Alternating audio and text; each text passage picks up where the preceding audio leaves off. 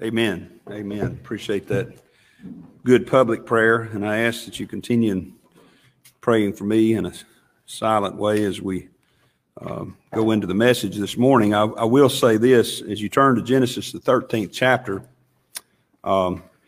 it is indeed a blessing to be able to worship in a simple way. I was recently had a friend who attended at Zion Church, and she, a mutual friend actually, Bill and ours, Sarah Stewart, she had, after the services, she said something to the effect that, I can just almost envision the way they worshiped in the first century, that it would be like this. And, that's our goal, isn't it? That's why we're called, sometimes people misunderstand primitive.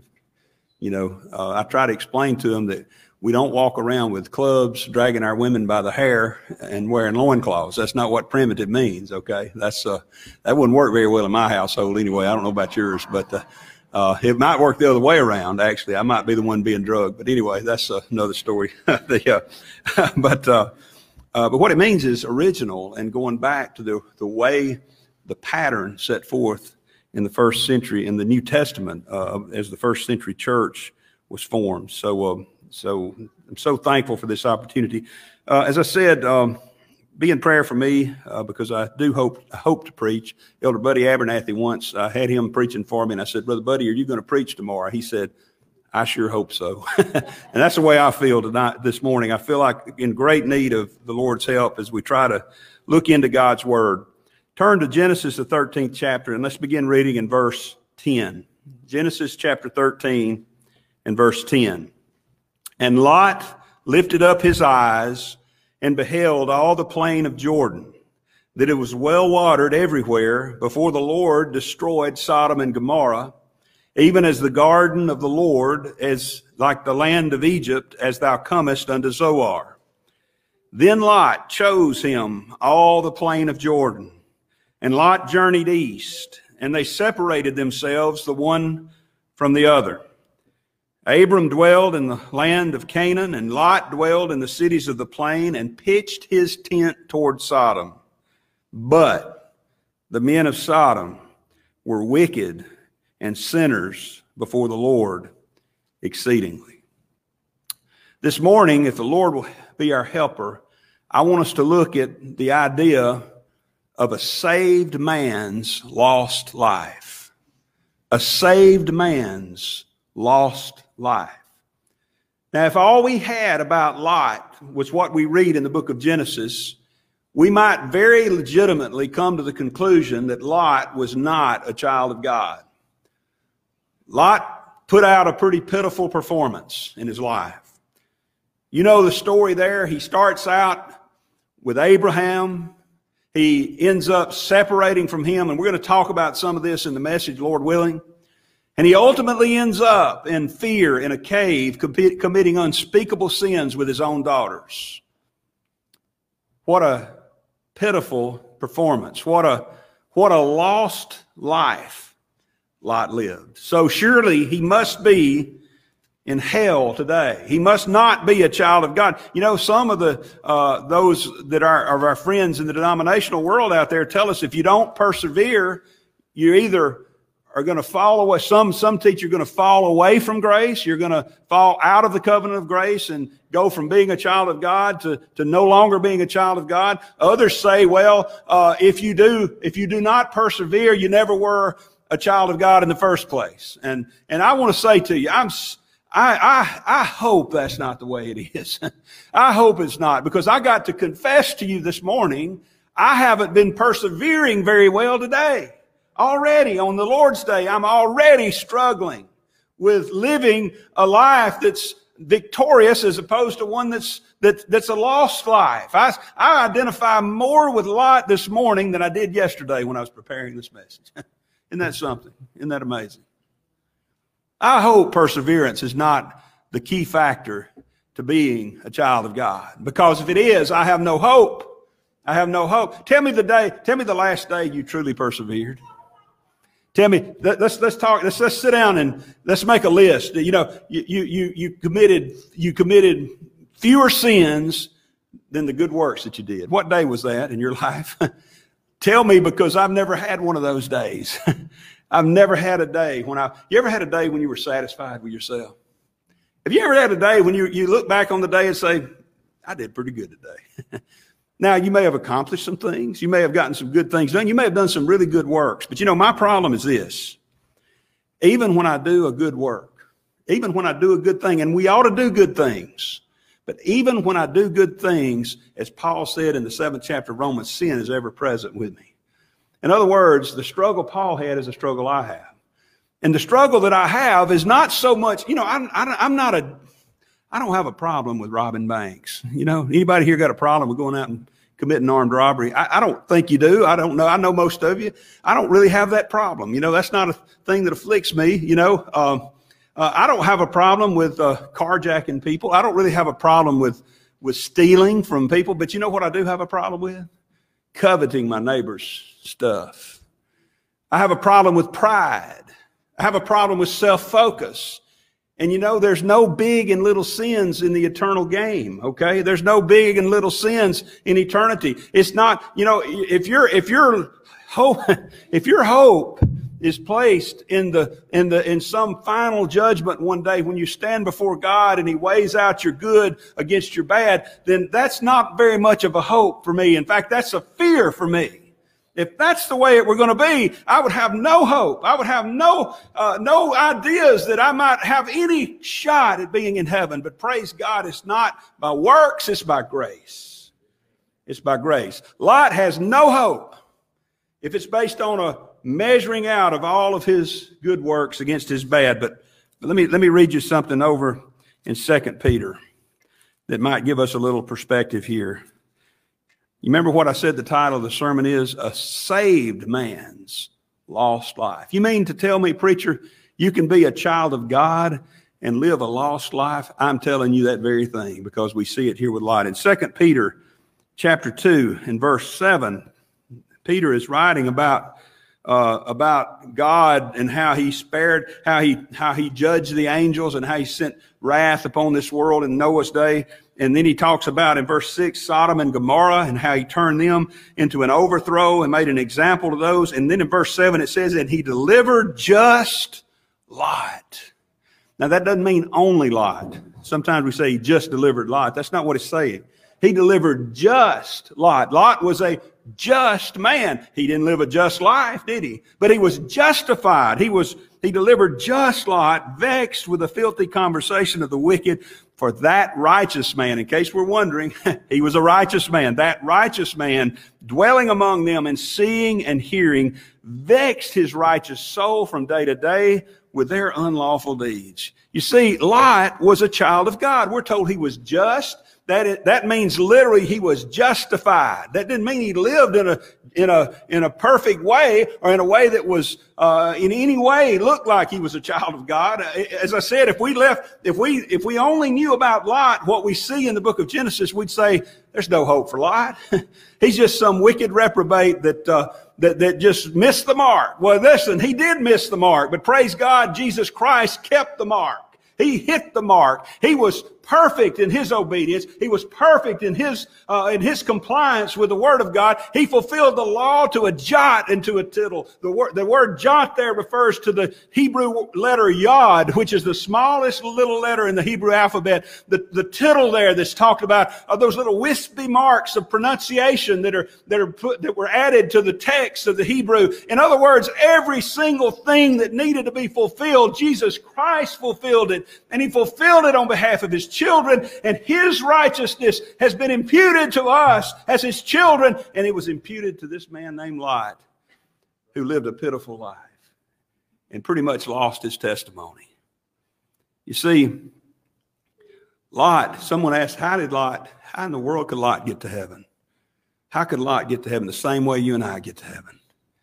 Through the blood of Jesus Christ. Because you remember the old serpent in the 3rd chapter of Genesis who came on the scene? And he began to tempt Eve. You know what he did? He began to question the Word of God. Yea, hath God said. Now, I could easily get sidetracked right here, so I'm going to try to just go on, okay? because I don't have time to get to what I really want to preach on if I do that. But anyway, basically he lied about what God said. God didn't say, he said, yea, hath God said, you shall not eat of every tree of the garden. It's not what God said. It's not what God said. God said you can eat of every tree except this one. Satan focused on the negative, just like I used to do when I was a young man in college at the University of Alabama. And I got to and even before that, when I got to age where I could drive, and I'd say, Mom and Daddy, I'm going to Tuscaloosa. And they'd say, son, that's a big place. You can go everywhere you want to go over there. You go anywhere. There's old Charlie's. There's KFC. There's even used to a place called The Landing. It was just a nice, you can go to all these, but there's one place you don't need to go. You can't go to the University Strip over there because there's a bunch of bars and there's a bunch of eating establishments that aren't that, especially back then, they weren't that great. So you can go everywhere but there. You know what I heard? You can't go to the Strip. That's what I heard. I heard the negative side. That's not what Mom and Daddy said. They gave me all kinds of liberty, all kinds of freedom, all kinds of good gifts, just like God. God said, man, you see the peach tree over there? It's going to give its fruit to you. You're not even going to have to wait for it to get ripe. You see the pear tree, you see the apple tree. There may have been trees we don't know anything about that gave fruit for them, and they could eat of all those trees. They had the opportunity, but the devil, as the devil does, his name means slanderer, by the way. He comes in to slander God and say, God's trying to keep you from something that would be good for you. And he lies. He twists the word of God. And then he says this, he completely contradicts the word of God. And this is what I want to get to. He says, Eve tells him, God says, in the day we eat thereof, we'll surely die. And that's what God said in chapter 2 of Genesis. In the day you eat thereof, thou shalt surely die. You know what the serpent said? The serpent said, thou shalt not surely die. And I want to say to you this morning, beloved, there's only ever been 2 messages of salvation preached in the history of the world, whether it's Christian-based or whether it's some other philosophy, some other path of religion, whether it's Islam, whether it's Confucianism, whether it's Hinduism or Buddhism, or just any denominational world, any teaching out in the denominational world out there. There's only ever been 2 teachings about salvation, about the nature of man and about the way he can get to heaven. And one is thou shalt surely die, and the other is thou shalt not surely die. There's multiple places you can go this morning and you can hear the message that, well, you're not really dead. You really can do something to save yourself. You really can make a choice. You really can live a life. You really can perform some act of service or some other, pray some prayer. There is really some, but beloved, God said, thou shalt surely die. And I believe God on that matter, beloved. He died. Adam died not physically, but in the sense that he was separated from God. He died spiritually on the day he ate of the fruit. And because Adam died, he became his progeny. All of those who have Adam as their father, which is all of us, were born dead in trespasses and in sins. You know what dead means? It means dead. It means dead. I'll give you an example. I have a basement in my house. My goodness, I got way off here. Let's go. We'll go with the spirit instead of my studies. How about that? I have a basement in my house. And that's kind of my I don't know, I wouldn't call it a man cave, but, because the women always invade it too. They come down there. I've got a big screen TV. I've got a surround sound system down there. And from a fleshly standpoint, I suppose there's not much better way to go than if I might be sitting down there one day and the Lord call me home while I'm watching, So that's purely fleshly. I get it, purely fleshly. But it's a pretty neat place. So, but let's just say I died in my basement. Let's say I'm down there one day and I died in my basement. Okay, what does dead mean? Okay, here's what dead means. You're unable to function in the realm to which you're dead. When I die and I'm in a casket, I have a fear of enclosed places. The idea of being buried alive scares me to death. But the idea of dying and being buried doesn't bother me at all because I'm dead to that. I have no sensation in the physical realm. Okay, so let's say I died in my basement, and And Sherry comes to the top of the stairs and said, hey, if you'll just ask me, I'll come down and get you. What's going to happen? Nothing. I'm dead. Okay. Maybe she says, hey, I've cooked your favorite dessert. I've cooked, and that's, by the way, that's in flux because now it's banana pudding that she cooks. But she used to cook this apple dessert. I still like it. We'll try it let's do it together. Cook both of them. Anyway.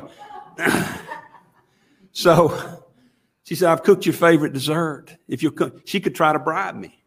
Come on up and I'll give it to you. But what am I going to do? I'm dead. Nothing. She could threaten me. She could try to scare me. The house is on fire. It's going to burn down around you. If you don't at least say something or at least get up and do something in order to be saved, what am I going to do?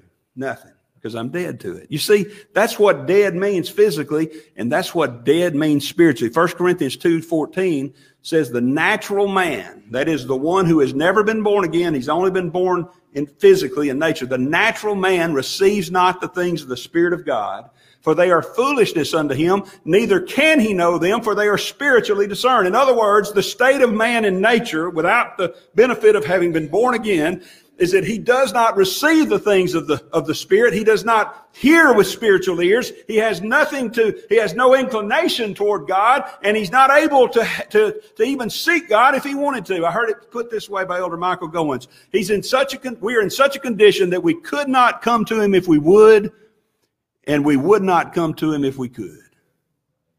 Isn't that something? That's where we are. So what does that mean? That means we have to be saved by an almighty God through his sovereign grace. And you know what he tells us he does?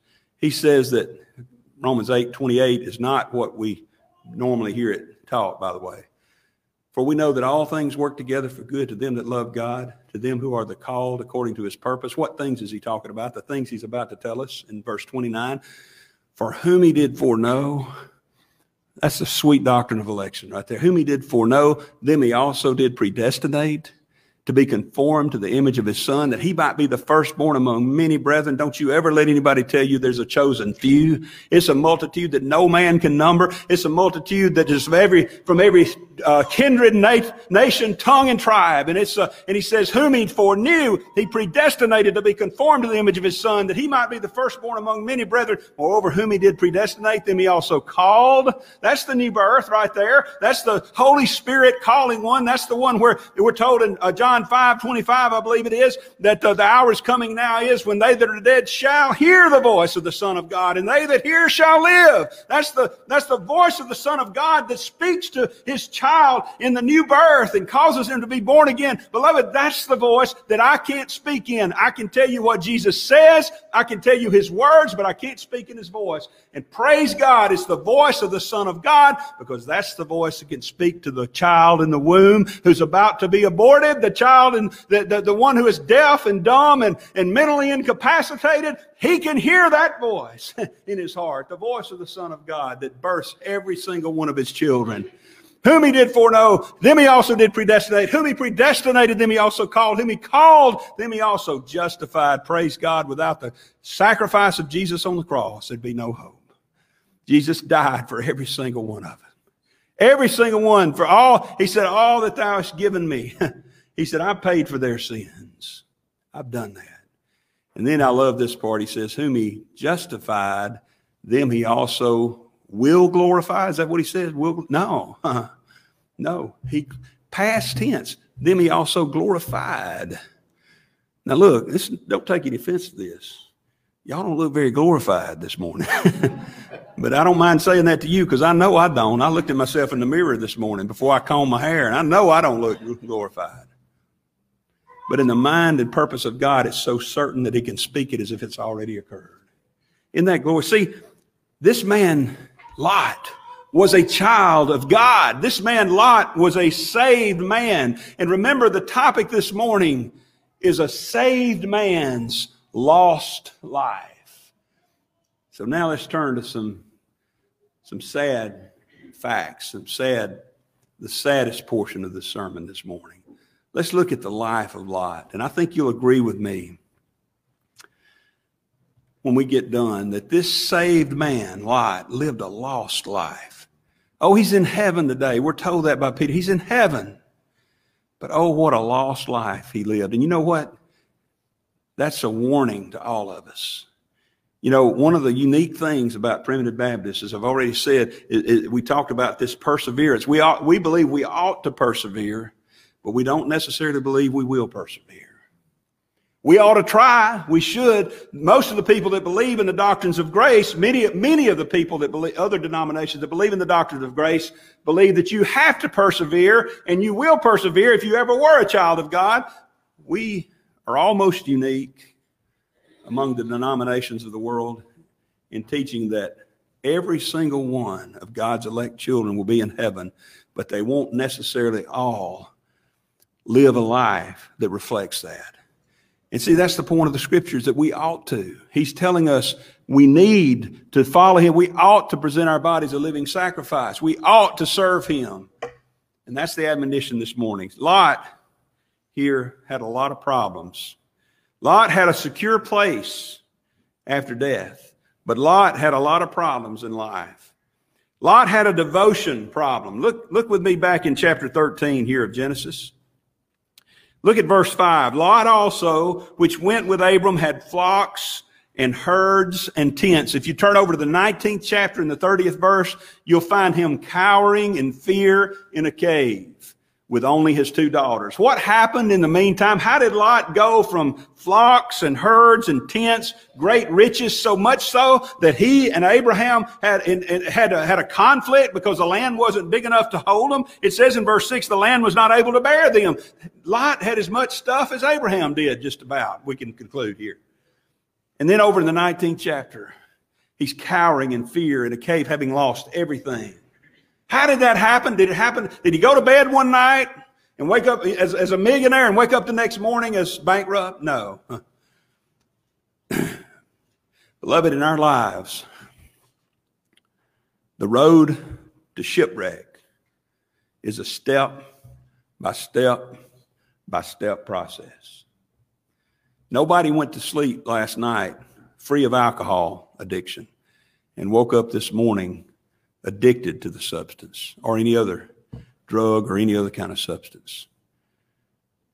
It's a step by step. So what happened? Well, Lot had a lot of problems. And here we see he had a devotion problem. It says the land was not able to bear them, that they might dwell together, for their substance was great, so that they could not dwell together. Now look at verse 7. There was a strife between the herdmen of Abram's cattle and the herdmen of Lot's cattle, and the Canaanite and the Perizzite dwelled then in the land. I've heard this statement before, that we fail in private long before we fail in public. Okay? We fail in private long before we fall in public. Lot was having some problems here. And I want to say this. One of the sad things about Lot's life is some of the blame we can place on Abraham. What are you talking about, preacher? I thought Abraham was the father of the faithful. He was. He was a friend of God. But Abraham had faults. If you go back into the last chapter, you're going to find that when a famine, God told Abraham, you get out of your land over there, the land of Ur, you come into the place that I promised you, the promised land. You go there. But when the famine hit, what did he do? He did like a lot of us do. He left the promised land, he left the kingdom of God, and he went down into Egypt. Now, I want to say to you, Egypt in the scriptures is almost always a type of the world and worldly thinking and worldly living. And Abraham goes down into Egypt instead of staying in the place where God had promised him that he would protect him. And who went with him? Lot. Lot went with him. And I want to tell you about Egypt now. Egypt is a glorious place from a worldly standpoint. Egypt was one of the greatest kingdoms of the world. It was the greatest kingdom of the world in that day. It had riches, it had crops, it had fields, it had herds, it had all kinds of gold and silver and all the things that men long after and lust for in this world. And we see that it affected Lot because over in verse 10, when he's evaluating his situation and trying to decide what to do, he looks down there at the plain there by Sodom and Gomorrah, and he said it looked like Egypt. Lot was enamored of Egypt. Lot, and by the way, nothing good ever came out of Egypt, did it? You remember the little Egyptian handmaid that Abraham brought back from Egypt, Hagar? Oh, what a trouble she stirred up. When Abraham and Sarah tried to help God out, instead of waiting on God's timing, she said, you go in unto my handmaid and you marry her and you have a child by her. And she had a child by her, and his name was Ishmael. And if you look at the history of Ishmael, you'll see that he's the father of the Arab peoples. And what a struggle there's always been between Arab and Israeli, and just in general in the world. There's nothing good in Egypt. Don't go to Egypt. When the famine hits, and it will hit. The famine always comes. Maybe it's a famine of fellowship. Maybe it's a famine of preaching. Maybe it's a famine of something else. I don't know what. Maybe it's a family problem. Maybe something. But don't go to Egypt. Elimelech, I don't want to get off into that because that's a whole other message. Elimelech took his wife Naomi away from Bethlehem. The word Bethlehem literally means the house of bread. There was a famine, and Elimelech decided, I think it's a good idea to leave the house of bread in a famine and go to Moab. Right?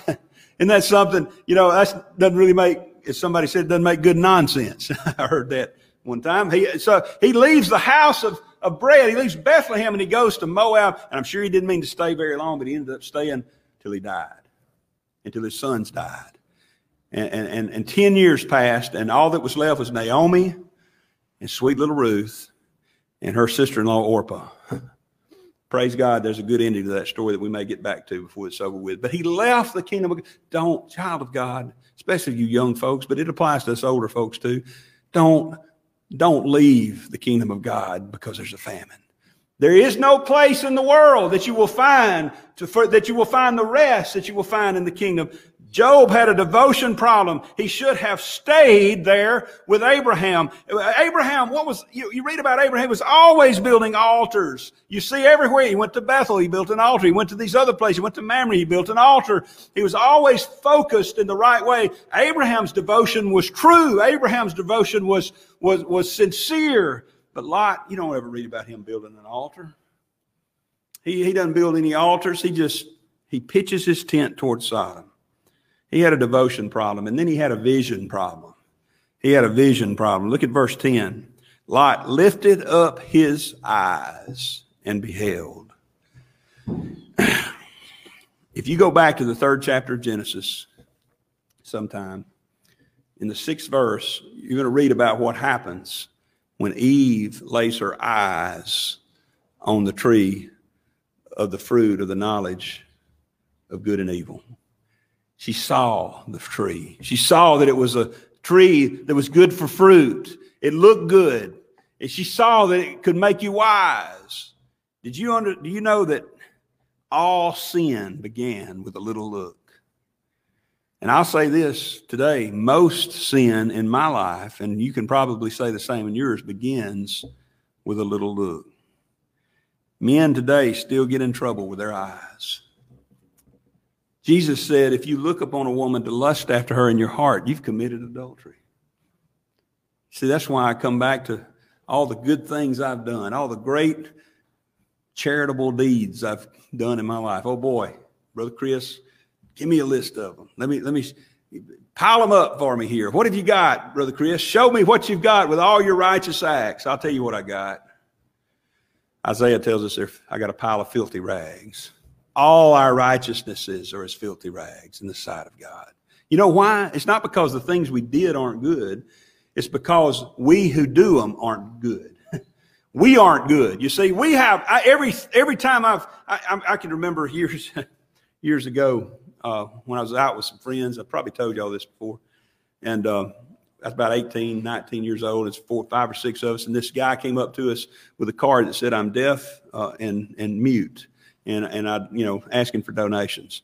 They just walked on past, Well, hey, I pulled out my wallet, and I tell everybody now it's $20. I think it might have been 10. It's been growing through the years, in my mind anyway. Whatever it was, So I gave him the money, and I could not wait to catch up with my friends so I could tell them about it. You know, I was proud. I was so proud of what I did. And you know what else? I got my reward there. I got my reward there. You see, the problem was not what I did. That was a good thing. But the way I did it and the very thought, the motive behind it was tainted with sin. There's nothing that I can do. That's why Paul says in the book of Romans, the 7th chapter, he says, I know that in me, that is in my flesh, dwelleth no good thing. So you can do good things, but you do them for the wrong reason. And Jesus said it's a heart problem, not a hand problem. It's not what you do, it's what's in your heart. And the eyes get us into trouble. Look what Lot did. Lot lifted up his eyes and beheld all the plain of Jordan. Now listen to the logic here. Is that you can't argue with him. It was well watered everywhere. Before the Lord destroyed Sodom and Gomorrah, even as the garden of the Lord, it looked like the Garden of Eden down there. Like the land of Egypt, as thou comest into Zoar. He was seeing the things that were there in the world, and those things were enticing to him. And logically speaking, he made the right choice. You look down here on the one hand, you got the lush green pasture land, and up here on the hillsides, you've got some rolling hills and some barren places. And why would you choose that? You know, make the right decision, Lot, reason it out. And he did with his eye. But the problem is he had a vision problem. 1 John 2:16 says that all that is in the world, the lust of the flesh and the lust of the eyes and the pride of life is not of the Father, but of the world. The devil showed Jesus all the kingdoms of the world and the glory of them. And Jesus looked upon them. But praise God, our Jesus wasn't enticed by the lust of the flesh and the lust of the eyes and the pride of life. He just quoted him scripture and said, go on your way. But you see, the devil always tries to lead us that way. And you know, if we're not careful, we can have a vision problem too. We can be just like him. I've made many decisions in my life based on weighing the pros and cons. And God gave us a mind to do that. There's no question. Sometimes you know, if you're going to, you know, you're going to eat at Harvey's, or you're going to eat at Arby's, or you're going to eat at some other place, just weigh it out, what you want. But when it comes to those big decisions of life, we need to understand we don't walk by sight, but we walk by faith. Lot had a vision problem. Lot also had a separation problem. Now you say, wait a minute, preacher. The Bible teaches us we're to be separate. We're to be separate from the world. We're to come out from among them. That's not the kind of separation I'm talking about. If Lot had that focus, then he never would have separated himself from Abraham. But notice what he did. He separated from the right place and he settled in the wrong place. He had a separation problem. He left the kingdom of God where he'd been. Remember, God had promised Abraham, you are going to be my friend. You're going to be the one that through whom all the nations of the earth will be blessed. I'm giving you this land. Lot should have, you know, what should he have done? All the problems between his herdsman and Abraham's herdsman. If there hadn't been any pride involved, Lot could have gone up to Abraham and said, man, I am so sorry. I'm going to get them in line. Uncle Abraham, I'm with you because God's with you. But I know what Lot's thinking. Lot's thinking, I can do just as well. Or I can even do better. Maybe he's thinking, I'm being held back. I'm being held back. You ever feel that way, young folks, by your parents? I'm being held back, you know. They're just not letting me be me. They're not letting me find myself, you know. No. Well, I'm sorry to tell you, when you find yourself, you're not going to like yourself, okay? Because we don't like that part of you. Seriously, that part of you that is the real you see, is that part that's tainted by sin. Now, I'm not talking about the spirit. I'm not talking about the spiritual, that new creation. But I'm talking about the way the world looks at it. You're holding me back. But he left the kingdom. He left the right place and he settled in the wrong place. Beloved, we need the kingdom of God. We need to be, this, as the world looks at it, this is a wonderful crowd. This is a beautiful, I love the number of people that are here. But we all know there are places you could go this morning that have thousands of people. They have, if not thousands, hundreds at least of people There's a lot. You drive by a place like this and maybe you stick your head in and you're not familiar with the Primitive Baptist. You say, well, where's the organ? Where's the choir? Where's the Sunday school room? It just doesn't seem like there's anything here to attract anyone. You know, the woman at the well told Jesus, sir, the well is deep and thou hast nothing to draw with. How are you going to give me this water? Well, beloved, that's the way the world looks at it sometimes. When they come to a worship service like this, they say, look, what is there to draw us? Well, beloved, the gospel of the grace of God draws us. The true gospel that Jesus Christ saved his people from their sins. That when he came here, he didn't come to try and he didn't come to make an effort at it. He didn't make a good stab at it. He completed the work. He did that which he was sent to do. And praise God, he's going to have every single one of his children with him. That draws me. But I realize there's enticements out there. There's other places. There's basketball courts. There's golf games that you could be at today. There's places out in the world, but we need the kingdom of God. Psalm 48. I love that psalm. 12th verse says, walk about Zion. And Zion here referring to the place where God has given his presence and the place of true worship. Walk about Zion. Go round about her. Tell the towers thereof. Mark ye well her bulwarks. Consider her palaces, that ye may tell it to the generation following. What's he talking about there? Well, think about this. He's describing the kingdom of God. The kingdom of God has towers. It has towers. What's a tower for in a castle? It's to elevate you to where you can see farther. Your vision is greater at the top of the tower than it is at the base, and you can see the enemy coming from farther away in the tower. What's a bulwark? A bulwark is a wall. It's a defensive position. It's a place to keep out the enemy. If you're behind the walls of the castle or behind the walls of the fort, you're in pretty good shape. What about the palaces? The palaces are the places where the king's family dwells, where the king's family eats and dines and fellowships and rests. That's our kingdom. That's our Zion. That's Vestavia Primitive Baptist Church. That's the kingdom of God. Don't leave the kingdom. You know, I've said this. I think I've shared this with you here. But it always kind of gets the point across to me. I used to love the show Daniel Boone. Daniel Boone was one of my favorite shows growing up, you know. And you know, I don't remember all the episodes, but just about every episode, most episodes, had something to do with the Creek Indians rising and the word going out to all the farmers and all the little houses and the little places where they're growing their crops, saying, come into the fort, because the Indians are going to get you if not. And so without, it always worked this way. Somebody didn't, you know, everybody comes running into the fort. They go, well, where's old farmer so-and-so? Well, he was too stubborn. He decided to stay out there. He said, I can take care of myself. Guess what had to happen? Daniel Boone had to go out and save him, right?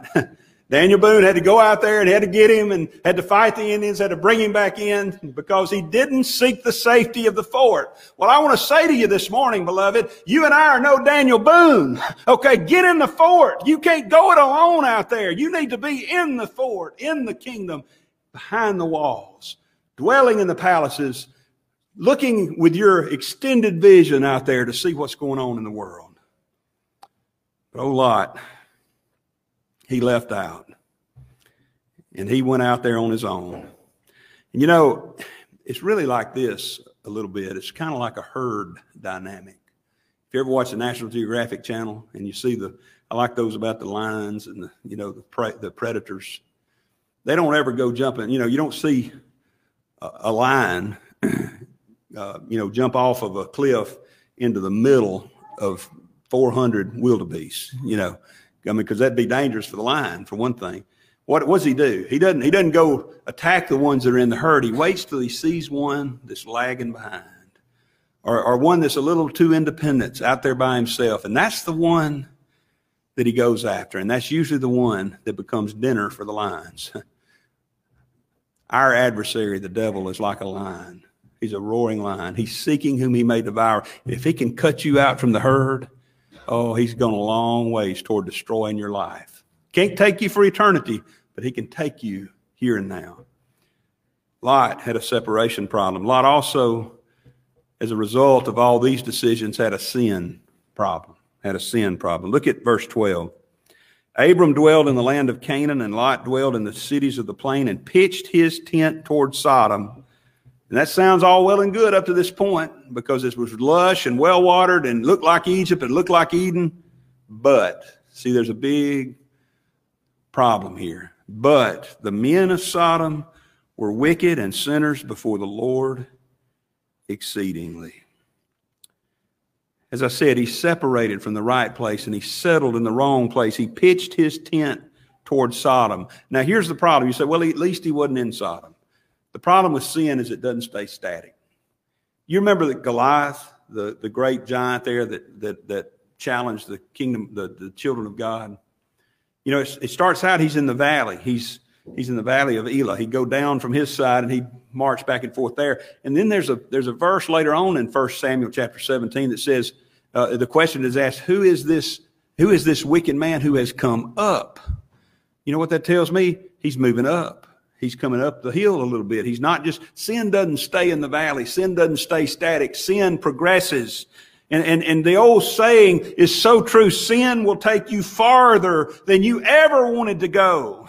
In the 13th chapter here, in the 12th verse, he pitched his tent toward Sodom. He wasn't initially in Sodom, but over in the 14th chapter, you're going to find that when those kings come along and attack Sodom, and Abraham has to go save Lot, Lot is dwelling in Sodom. He's gone from pitching his tent toward Sodom to dwelling in Sodom. And I want to tell you, beloved, I don't know whether he moved or Sodom moved, but I'll tell you this: Sodom will move to you if you pitch your tent too close to it. I don't know if it came out and encircled the suburbs or what, but by then he's dwelling in Sodom. And finally, in the 19th chapter, when the destruction finally comes, we read that he's sitting in the gate of Sodom. And that means more than just standing there where you go in and out. That means he was on the city council. He was in leadership. He had risen up in the land of Sodom. You see, sin will take you farther. He probably never intended to be that involved, to be that entangled with Sodom. But sin will take you farther than you ever wanted to go, and sin will keep you longer than you ever meant to stay. You know, we see him there that he stayed through a war that was lost, and his uncle Abraham had to come rescue him. I find that amazing, by the way. Wouldn't you rather be the Abraham than the Lot? You know what Abraham, who was close to God, who had fellowship with God, you know what he was able to do? He was able to save his nephew. He was able to save the ones that were living lost lives. He was able to save the one that was out there away from God. You don't ever find God speaking to Lot. You find God talking to Abraham all the time. You know why? Because Abraham was devoted to God. Lot was out here pitching his tent toward Sodom and trying to live like the world. I'm sure he never intended to be assimilated by the culture of Sodom. But like I said, by the time the destruction comes, he's a city councilman. He's sitting in the gate. That means he's a judge there. And you know, I'm not even going to go into this, but you read the 19th chapter sometime. And there comes a point where the men of Sodom come to his house after the angels come in, and they're dwelling with him. And Lot is trying to protect them as if they needed protecting, but that's how far off he had gotten. He offers a compromise that is the most ungodly compromise that you'll ever read about. He offered to send his daughters out there for them to abuse. That's how far off of the narrow way Lot had gotten. Sin will cost you more than you ever thought you'd pay. You don't believe me? Ask David sometime. I'm sure if you talk to him on the morning after he had gone into Bathsheba, say, David, where do you think this is going? Oh man, it's just a one night stand. Just a one night stand. You know the rest of that story. The sword never left David's house after that. The baby that was conceived died. He lost 4 of his sons. Troubles never left him. Sin will cost you more than you ever thought you'd have to pay. Lot here, his possessions. Remember what he said? He had flocks and herds and tents. He had possessions. He had position. He had influence. He had his family. And he lost all of his family but 2 daughters. He even lost his life because nobody would listen to him because he had lost his righteous testimony. And more than that, he had lost fellowship with God. We're not told, as I said, where God ever spoke to him. And he dealt directly with Abraham. He talked with Abraham. Listen, that doesn't mean Lot's going to hell. That just means Lot is living in a way that God is not interested in having fellowship with him. You know, we talk a lot in the Primitive Baptist Church about sonship and discipleship. There's a big difference. A relationship versus fellowship. You know, your relation, my father was my father all of his life and all my life. I'm still his son. And we had sweet fellowship, but I could have lived in a way that would have broken that fellowship. He still would have been my father. The prodigal son's father was always his father. The story of the prodigal son is not about the prodigal son going down to the pig pen and getting born again. He was already born again. He was already born to that father. He was already his son. It's a story of a saved man living a lost life. But praise God, in the prodigal son situation, he's restored. He's restored to fellowship. But here we see Lot had no fellowship with God. And ultimately, you remember what we read in 2 Peter over there? We're told that dwelling among Sodom caused him to vex his righteous soul from day to day. I don't know about you, but living in the world as I do, especially doing the job that Judge Cole and I do, my soul is vexed from day to day. I read about cases where children are abused, where children are murdered, where people are raped and robbed and all kinds of terrible things. And I read about those, and that vexes my soul. And that's why I need to come back to the kingdom of God. See, my soul's not vexed right now. My soul's uplifted right now. I'm vexed over my good friend who's dying of COVID. That vexes me.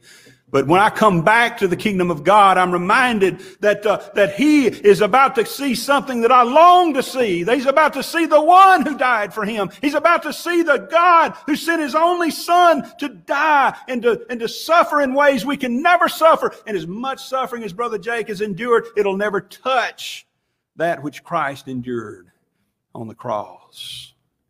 See, I'm not vexed about that, right? I'll be vexed when we leave. I'll shed tears when I get the news. I'll shed tears. And you will too when these things occur. But I'm not vexed right now, brother. I'm rejoicing. You know why? Because I'm in the tower of the kingdom. I'm behind the bulwarks of the kingdom. I'm resting in the palace of the kingdom of God. Just like Abraham.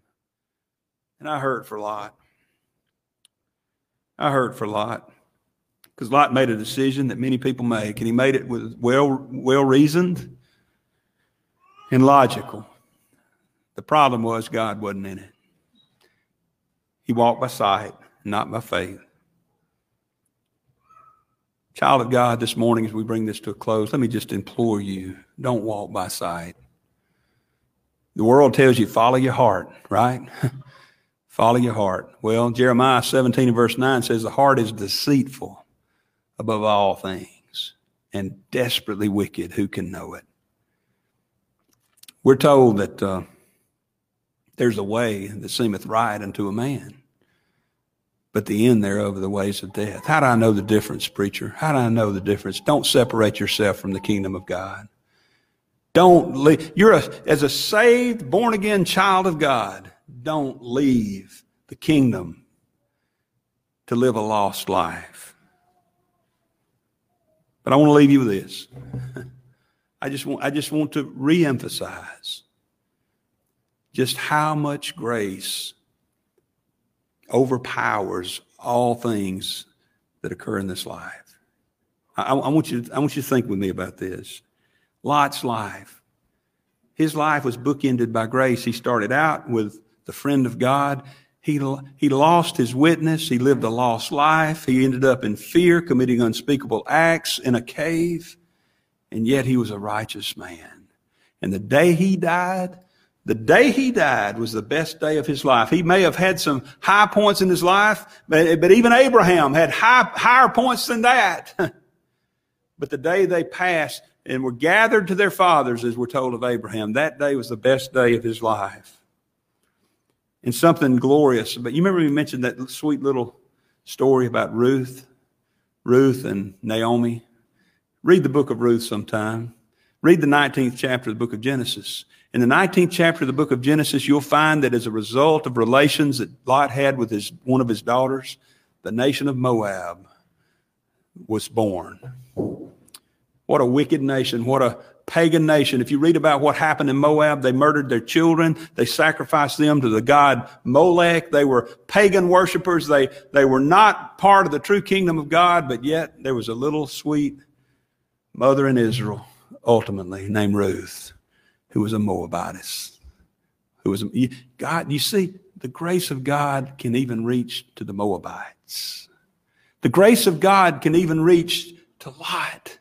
The grace of God can even reach to those who have never heard the gospel of the grace of God. It can reach to wherever you find a nation or a kindred or a tribe or a people. There are children of God there. The grace of God can even reach me and you. Isn't that glorious? Maybe like me, there have been times in my life I've pitched my tent toward Sodom. There's times I feel like I've lived in Sodom. Are you living in Sodom? Have you pitched your tent toward Sodom? There's an answer. Flee. Flee back to the kingdom of God. It's not going to save you for eternity. God had to do that. He had to send his son to do that. But coming back to the kingdom of God will save you from this untoward or crooked generation. You and I, as saved children of God, ought not live lost lives like Lot. Come back to the kingdom. I pray that this has been helpful to you in some way.